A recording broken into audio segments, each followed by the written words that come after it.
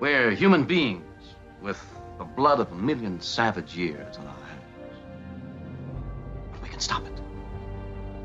We can admit that we're killers, but we're not going to kill today. That's all it takes. Knowing that we're not going to kill today.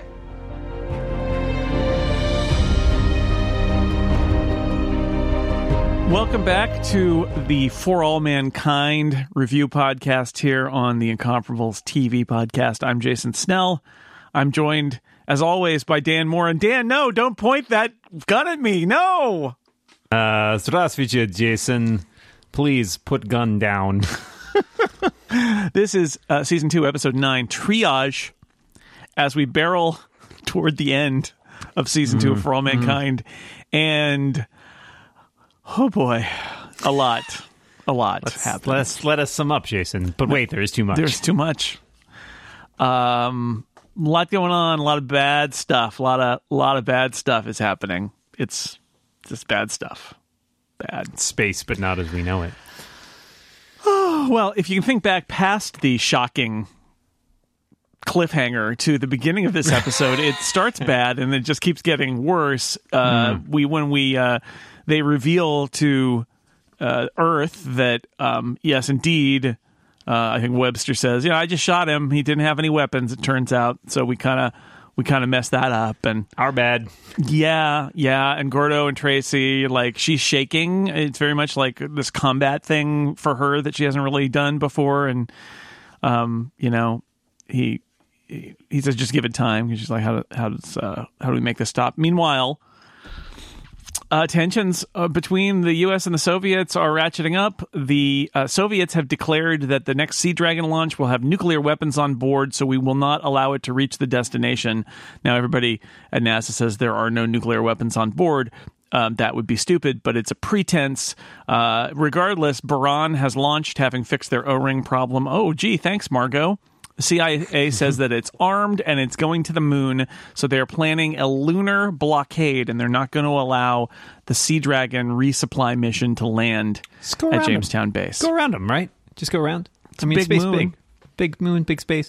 So here's my question: Do you honestly think there's no nuclear weapon? And the general plays a little coy about it. I feel like, it's weird because this more of this episode has that dichotomy of the military versus civilian, right? Where there's like, well, the military is doing all its parallel stuff and it's not reading the civilians in on any of it. So not out of the question that they're like, no, there's no nuclear weapons. But it's unclear to me. I guess I read it as he didn't confirm or deny. I mean, I read it that he was giving it the specific answer that was required and nothing else. Right. So it's no, there are no nuclear weapons specifically on board. Like, there may be all sorts of other terrible things that we're sneaking on that the Russians would be mad about, but what they're accusing us of is not the particular thing we're doing.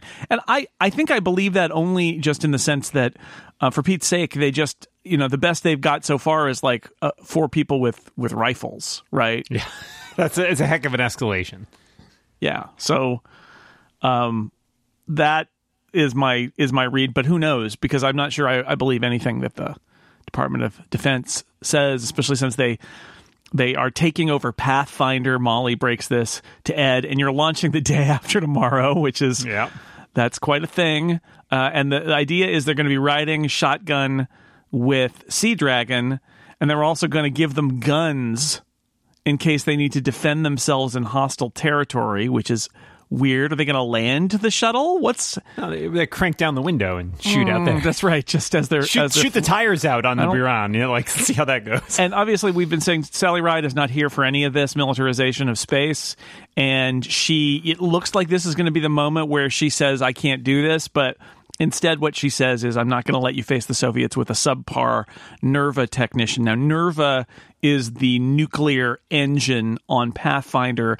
And just as a footnote, Nerva is I was going to say a real thing. Nerva was a real proposed thing as a nuclear engine. It didn't happen in our world, obviously, but it was they're using the real name here. This is what Sally Ride is doing. This is what the Pathfinder is. It's a nuclear propulsion drive for space. So that's what's going on here. But she says she's gonna stick with it, and they're gonna have to do this thing where Sea Dragon's gonna launch, then they're gonna launch. Then they're going to go with Sea Dragon and basically make sure that it gets to its destination and defends it if the Baran decides to attack it. Right. Yeah. So, not probably what they signed up for is the point. Things are getting a little dicey. Yeah. The issuing of sidearms is a little perplexing, but I guess it's like you're a military mission, so you need guns. That's just how we're working now. But like, it's a space shuttle. What are we learning about shooting things in space? The space shuttle's not going to land on the moon unless they've built like a landing strip, which I don't believe they have. Right, or they're boarded somehow, which seems implausible, perhaps. Yeah. But yeah, so that's a little bit of a strange one.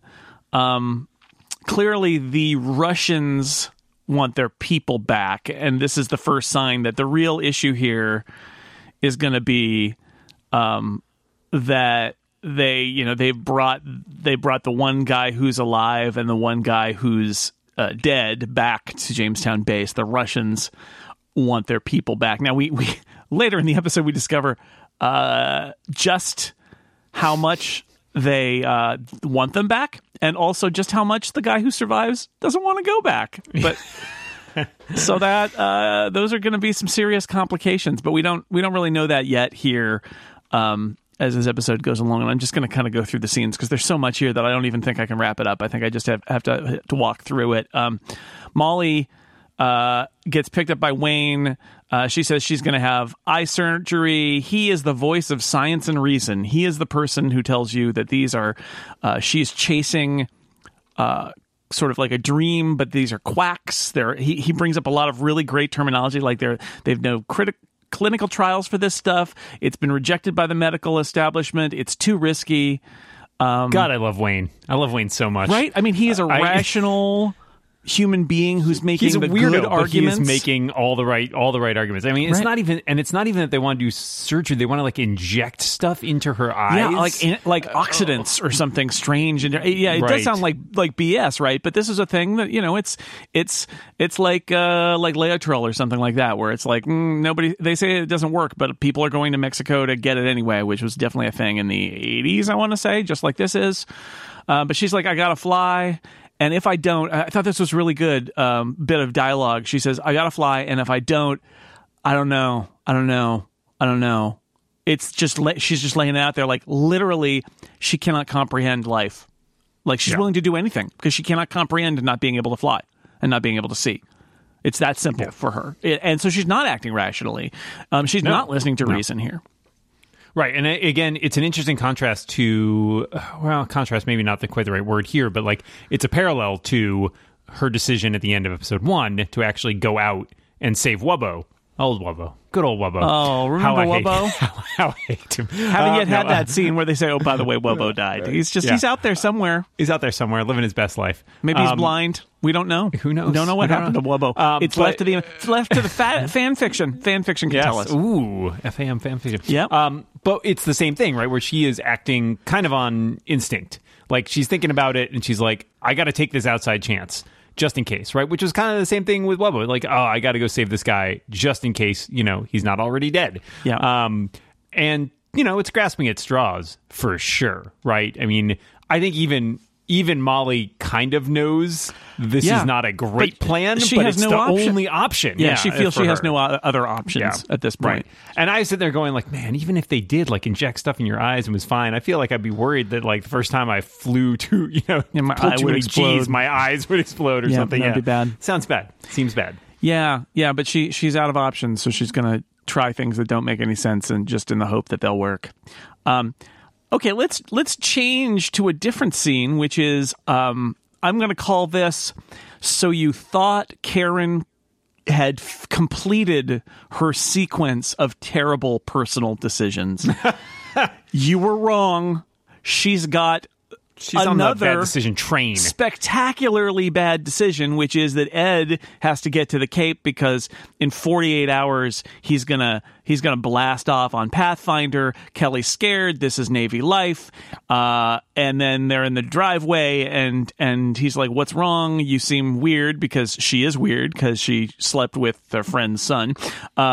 If you don't remember what happened in the previous episode. How could you forget? And she does a very minimal job of like being a bad liar and being like, "No, it's fine. We'll talk about it when you get back." And he's like, "Come on, Karen." And I mean, haven't we all? I was going to say, haven't we all been in this situation? The answer is no. But I think it seemed familiar to me in the sense that you had this thing where you could bring something up and it's the wrong time, and if you let it go too long, the other person is going to say, you gotta let me know. I'm not willing to know that there's a thing, and then not willingly not know the thing. And you cross that line, and then you're kind of hosed. And she is sort of here. But again, come on, Karen, just don't tell him. Just lie. But instead, hey, husband who is going to his first space mission in a while on an experimental spacecraft that's armed, with tensions with the Russians terrible, and he's going all the way to the moon. As he's getting in his car, why don't you mention you slept with somebody else? Yeah, like I said, though, there's no... Once she lets like the cat out of the bag that there's something they need to talk about, like, she's done. That ship has sailed. There is no longer a way for her to get out of that without basically I sold the bar. I think she could have literally said, I sold the bar. That would have been better. This is why I don't get into these situations, Jason. Yeah, I don't know. She's kind of damned if she does, damned if she doesn't at that point. And the only answer was to not make that decision in the first place. And that has not happened. No. And plus we get Kelly kind of looking out the window, realizing something is up. Oh, yeah. And, you know, tensions are now riding very high. And I don't think this is going to be good for Ed to be out there necessarily. You would think not, right? Like, what a thing to drop on somebody. God, yeah. What else are you going to be thinking about? Your mission? Probably not. So, also, she doesn't... So this is an interesting argument, too, right? Because her whole point to... Like, he asks her if she wants out, basically, right? Like, of their marriage. And her answer is, I'm not sure. Which is also, fine. Understandably, lots going on. Very confusing. But... That is, it's tough. And, she kind of takes him to task for being all black and white about it. I feel like I do have some sympathy for Karen, but I don't have a lot of sympathy for Karen here because, it is a bit of blowing up her own life that is and creating a lot of splash damage. Yeah, I was going to say, she can't even, like, it is her right to get out of her marriage if she wants to. It is her right to implode her marriage. But... wow, to tell this person who is about to do this incredibly high-stress thing to basically make it about you in the moment that they're out the door, it seems like a miscalculation. But again, she's not making good decisions here. And I've made the argument last week. My armchair analysis of Karen here is that she is desperately unhappy, and because she is not in control of her life, because she has no control over what happens, and her daughter's going to go off and her husband's going to go off to space, and she is sort of just sitting in a bar in Houston that she bought and is trapped and can't isn't able to affect her life. And so she makes a series of rash and I would say poor, but certainly rash decisions. I don't know, selling the bar for a lot of money seems like a great investment to me. Like unload that thing to a guy who's got more money than sense and take the money and run. You could have stopped there. So that might have been a good decision, but we could debate it. But she's making decisions because she wants to shake up her life, because she wants to have an impact, and I really do believe it. It is unfortunate here that this seems. And again, I mean, maybe it's just that I didn't like the way they played it, because I could see it being that Ed is so perceptive that she can't hide from him. But I don't know, the way I read the scene, and maybe I'm not giving her the benefit of the doubt, the way I read the scene was that she didn't try hard enough, and she could have clamped down and done the, no, it's fine, nothing's going on. Come on, Karen. She's like, no, it's fine. Some work stuff. Not worried about it. Don't worry about it. We'll talk when you get back. And she doesn't, right? She doesn't. It strikes me that she doesn't make as much of an effort, right? And she kind of wants to tell him, I think, is what it comes down to. Yeah, which is just, I don't know. I don't know. It seems like the wrong time and place, but she's not making great decisions. She's just making decisions. Yeah. I think that's, if I had to boil down my Karen argument to anything, it would be that, which is Karen is at a point in her life where she's decided to make decisions that have impacts. Yeah. She doesn't, not really evaluating them necessarily, just making them. Yep. Fair enough. That's easy. And so after we get the word that the Soviets are going to come to get their people in a few hours on the moon base, and we see some media stuff about how John Lennon's doing a concert, and there's more unrest and escalation of tensions in Panama, which is turning into another sort of Cuban Missile Crisis kind of on its own. Presumably, I don't know if we talked about this on the podcast before, but basically under the Carter administration, they agreed to hand back Panama Canal to Panama, and presumably since Reagan was elected in this timeline in 1976, that didn't happen. The U.S. clearly still has control of the canal, and then there's been an uprising in Panama, so there's this tension there, and the Soviets have sent ships to the Atlantic Fleet to Panama, so that's going on in the background. The next scene we get is basically in Florida, either that night or the next night, but it's before the launch, so it's probably that night in Florida, and Ed is at a bar, and he is going to get revenge sex on Karen. He picks up a woman at a bar. He doesn't even try very hard. That was my judgment is, oh man, astronauts, right? They don't even have to make an effort, and they just find a woman sitting at a bar, and then they're having sex with that woman, or in this case, almost having sex with him, and then realizing that he can't go through with it because he doesn't know what the hell he's doing, and he is deeply conflicted. Yeah, I think, not to say, we've said Ed makes bad decisions too, and we talked about that earlier this season a bit, and I cannot blame him for just lashing out right in this way and trying to feel like, well, she hurt me, I'm going to hurt her. I mean, that is it's a very human decision to make. And it's the other part of his brain, like, finally kind of clamps down and so goes, Ed, what are you doing? You're just doing this to be a jerk and have revenge sex, and this isn't going to make you happy. And is Karen even going to care? And what am I doing here? And I think I think that's really interesting. And the woman is like, you got to work some stuff out, dude. Right. Yeah, I know. Don't pick up women if you're just gonna lie there. I think it's good. Like, it makes me feel like at least a little, have some respect for Ed in the way that he is making those decisions, in that at least like he is sort of stepped back from the temptation aspect and sort of like, well, if I do this, if I embark upon this as sort of a retaliatory action, there's basically no end, right? At this point, then it would sort of devolve potentially into sort of a whole bunch of tit-for-tat things that are going to destroy the marriage. If there's any way that I have a chance of saving this, it's by not escalating things. And, in some ways, perhaps an argument that there's like a parallel here to the Russian-American situation here, right? Which is like, it's mutually assured destruction, right? We both go out and start sleeping with other people. Somebody's got to back away. Somebody's got to back away from the destruction. Take your finger off the trigger. So he, gets about halfway there. And he's not attracted to that. I mean, he's not attracted. Maybe he finds her attractive, but he's not attracted to that woman. He doesn't actually want to have sex with her. It's all just revenge. And even that is not fulfilling, and he walks away.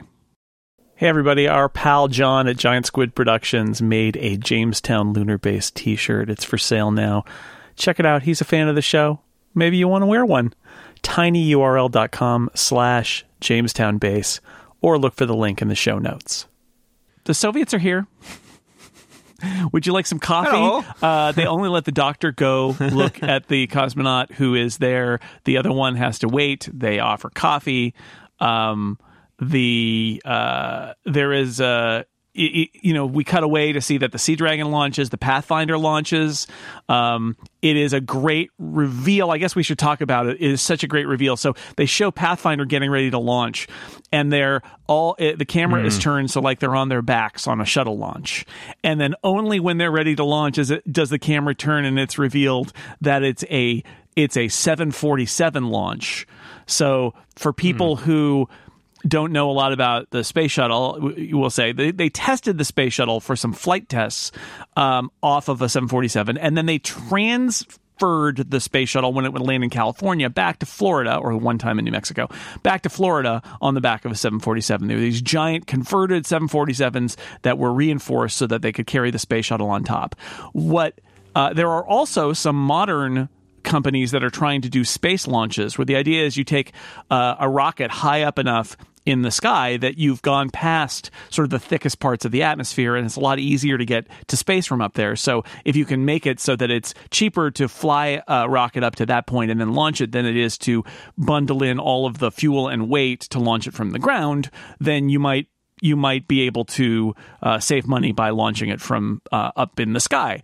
And those concepts are all combined here into the Pathfinder launch, since its nuclear powered engine, its NERV engine, is apparently so powerful that it doesn't need the external tank that's at the center of the space shuttle stack, which is a fuel tank for the space shuttle. Doesn't need that because it's got its nuclear engines, and presumably doesn't really need, by getting it up to height, doesn't really need the solid rocket boosters that are on the side. It can instead launch from kind of anywhere via being on the back of the 747. So it's just a nice fake out that's also a nod to it's like 5 different references to real I remember space things. seeing when I was a kid. I remember all the images of the shuttle on the back of the 747, which always seemed very cool.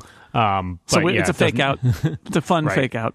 And Ed talks about being really excited that they can fly into space as opposed to launching into space, right? Just which is cool. It feels much closer to again, science fictional, right? Where it's just take your ship up and fly right into space, right? That's how it works. This is their reusable space plane even more so, because they can just mate it back on a 747 and then they're ready to go again. And the next stop is that you're so powerful that you can just lift right off and go to space. But they're not quite there yet. But you can see the path they're on.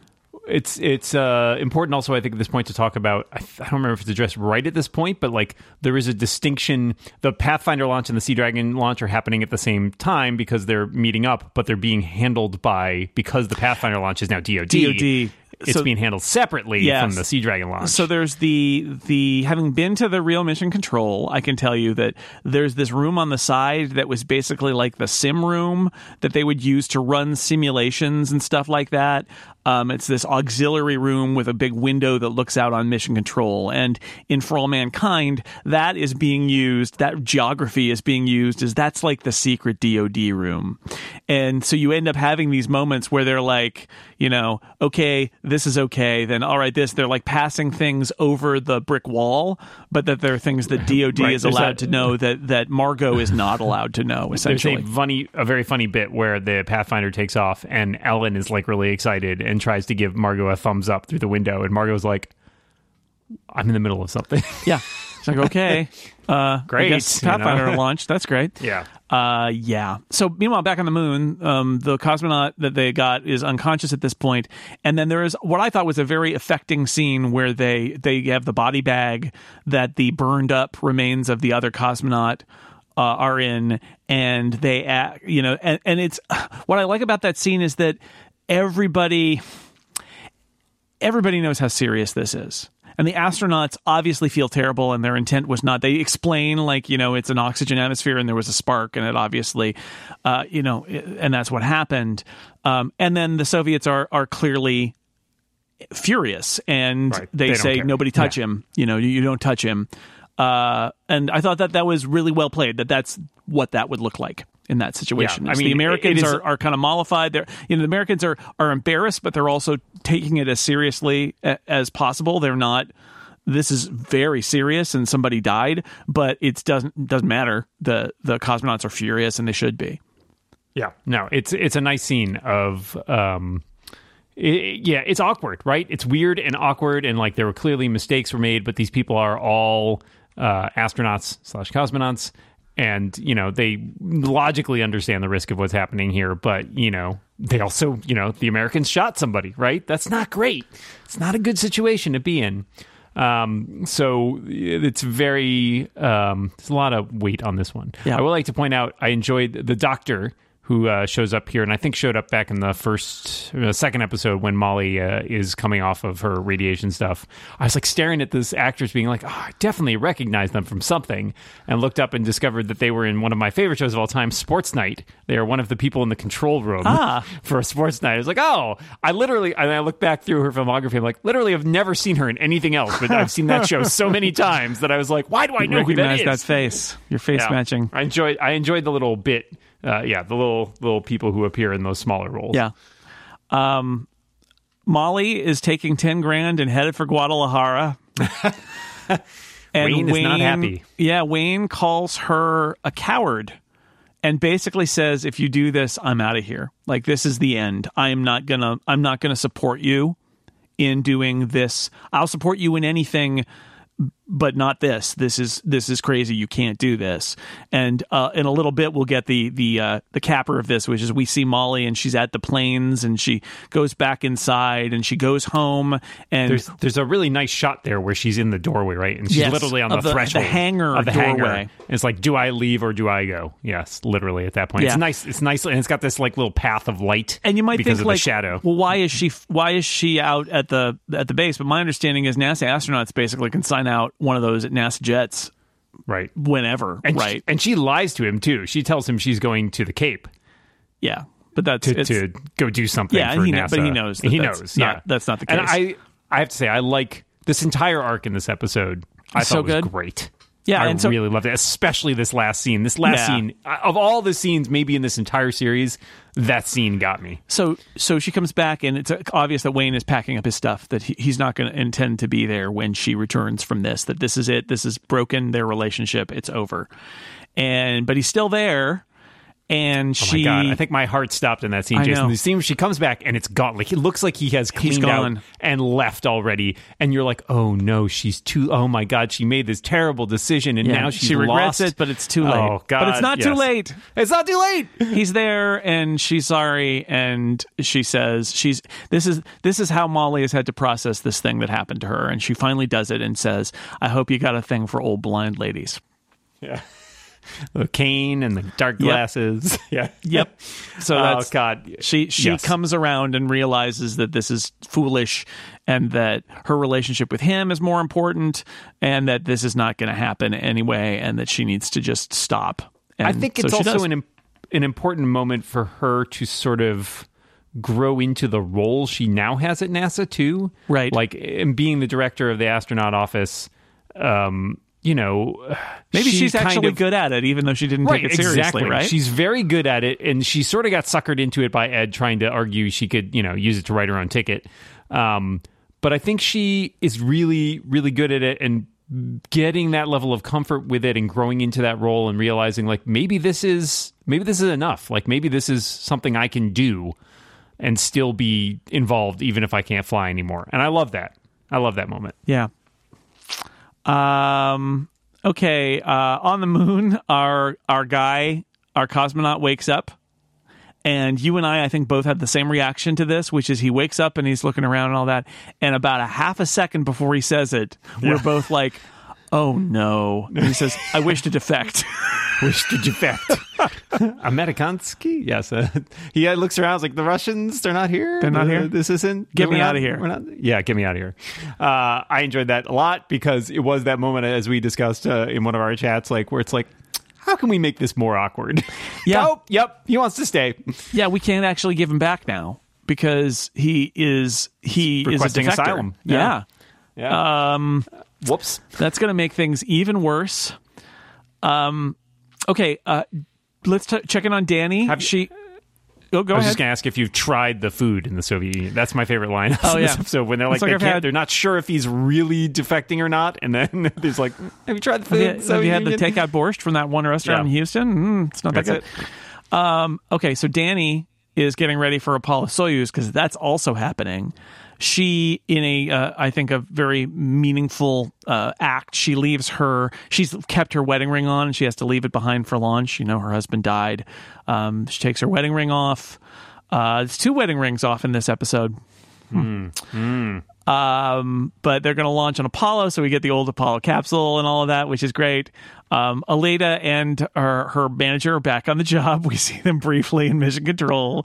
And Danny reveals a thing that I loved, which is that she's a fan. She's a fan of the original Star Trek and quotes one of the great speeches that Captain Kirk gives in the original Star Trek, which is, it's instinctive, but the instinct can be fought. We're human beings with the blood of 1,000,000 savage years on our hands, but we can stop it. We can admit that we're killers, but we're not going to kill today. That's all it takes. knowing that we won't kill today, from one of my all-time favorite episodes, A Taste of Armageddon.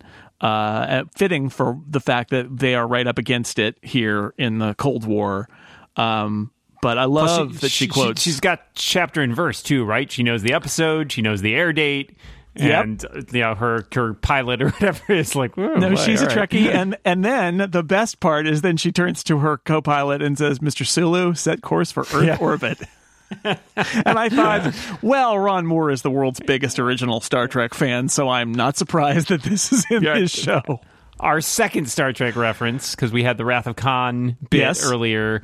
Yeah, that's pretty great. Well, it's very clear. I mean, I can extrapolate. It's like Dani grew up being interested in space because she saw Uhura on Star Trek. Like, it's easy to. That absolutely happened. And she saw somebody like her who was in space, and that there are real astronauts who that's what they said, right? Mae Jemison, I think the first black woman in space, said it was absolutely inspired by Uhura. So it's a great little moment, and I think a real fitting bit of dialogue for this moment, because it's the idea that we are capable of violence and there's all sorts of problems with humanity, but what we need to do, it's like focus on the day at hand, don't focus on the next day. It's very much that. It's like, what we have to do is not kill each other today. We'll worry about tomorrow. We're not going to kill today. Okay, so let's check in with Ellen and Larry. How about that? I think they're probably doing fine, right? Well, this is a moment that I didn't see coming, which is the acceleration of Ellen's plot line even more. Larry is visiting with a friend, and as he's talking to him, I keep thinking, oh no. And then it goes on, and I think, oh no. And then it keeps going, and it is indeed notorious Republican campaign strategist Lee Atwater, who is Larry's friend. And Lee Atwater thinks Ellen should run for Congress. Lee Atwater, who famously masterminded the Willie Horton ad for George Bush and all sorts of other kind of dirty, coded racist campaign messages. But he was really good at his job. He got a lot of Republicans elected, and he thinks Ellen should run for Congress. And I thought, oh boy, because I think that when you say Lee Atwater thinks you should run for Congress, it means you're going to be elected. Like, the Republican Party wants you to be, and he's like, the sky's the limit. You're the perfect candidate, right? Like, except for one thing, by the way. Except for the one thing. Is he actually Larry's friend? I thought he was there to, like, basically... Well... recruiter, yeah, essentially. It's sort of like he's palling around with Larry, so I kind of get the sense that they either have met or that Larry might have been Larry's the entry into the household, right? That's kind of what I was thinking. Like, because he tells, because Pam comes in, and then Pam comes sort of introduces her as a friend staying with them.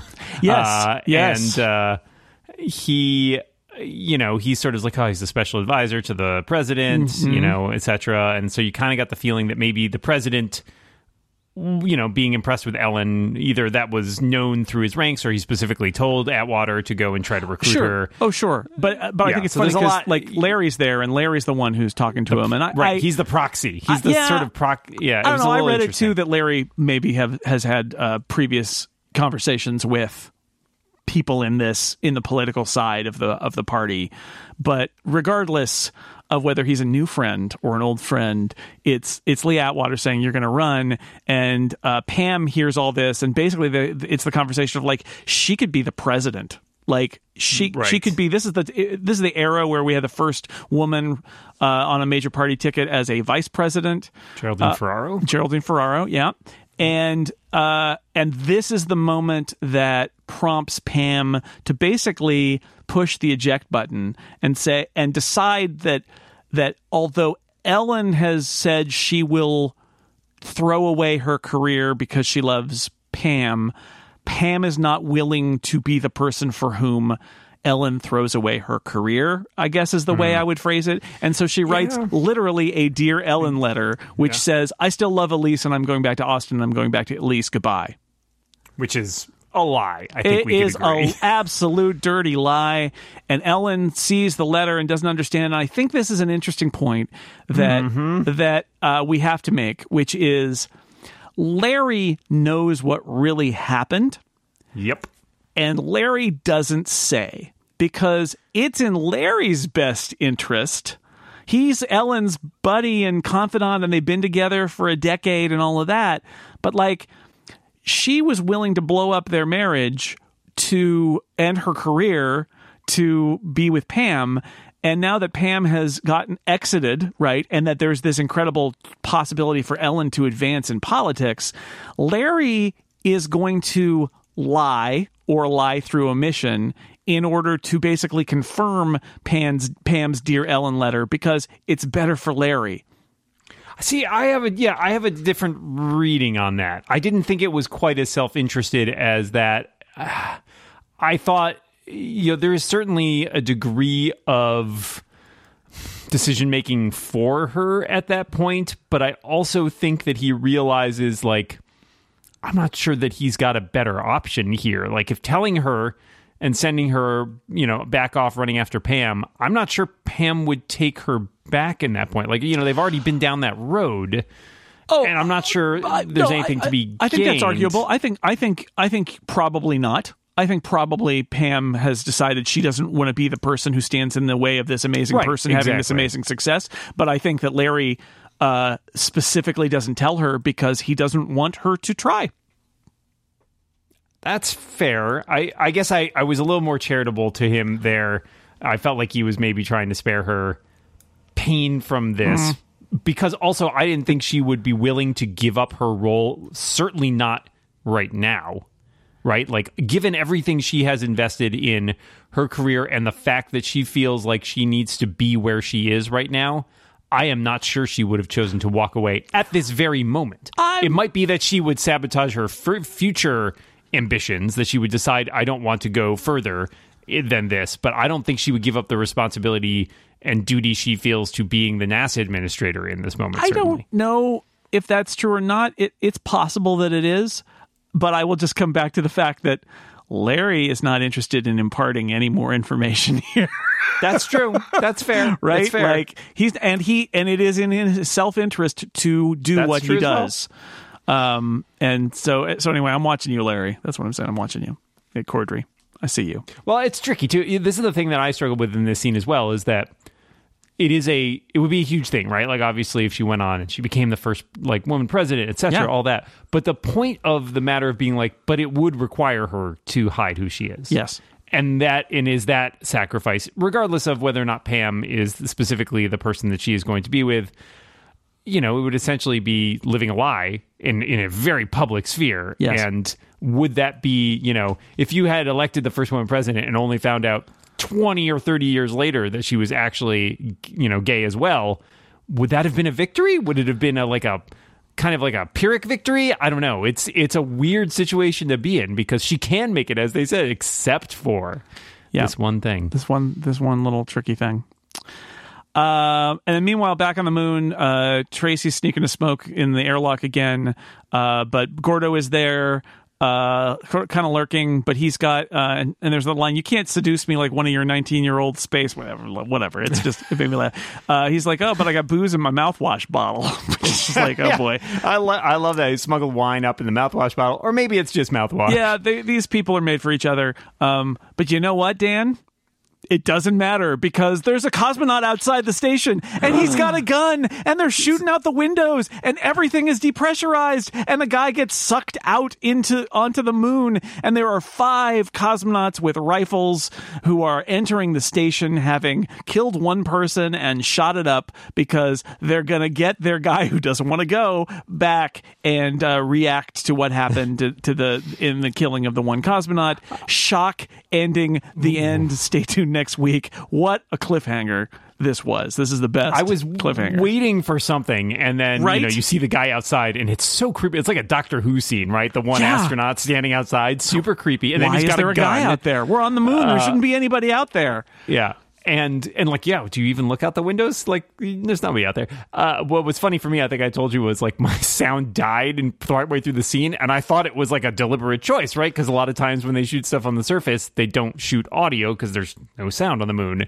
And then I had to run it back and realize, well, the whole thing is depressurizing. Nope, there's audio and all of that. My player just crapped out. And it's just horrifying. But it's a great scene and very terrifying. Like, there's like they're trying to crawl to the door, and there's one guy, and he's like trying to make his way over, and you see that they kind of have already decided they're gonna close the door on that one guy who ends up getting sucked out, because like he's not gonna make it. He cannot get to the door in time. No. That guy is gone, unfortunately. He gets sucked away.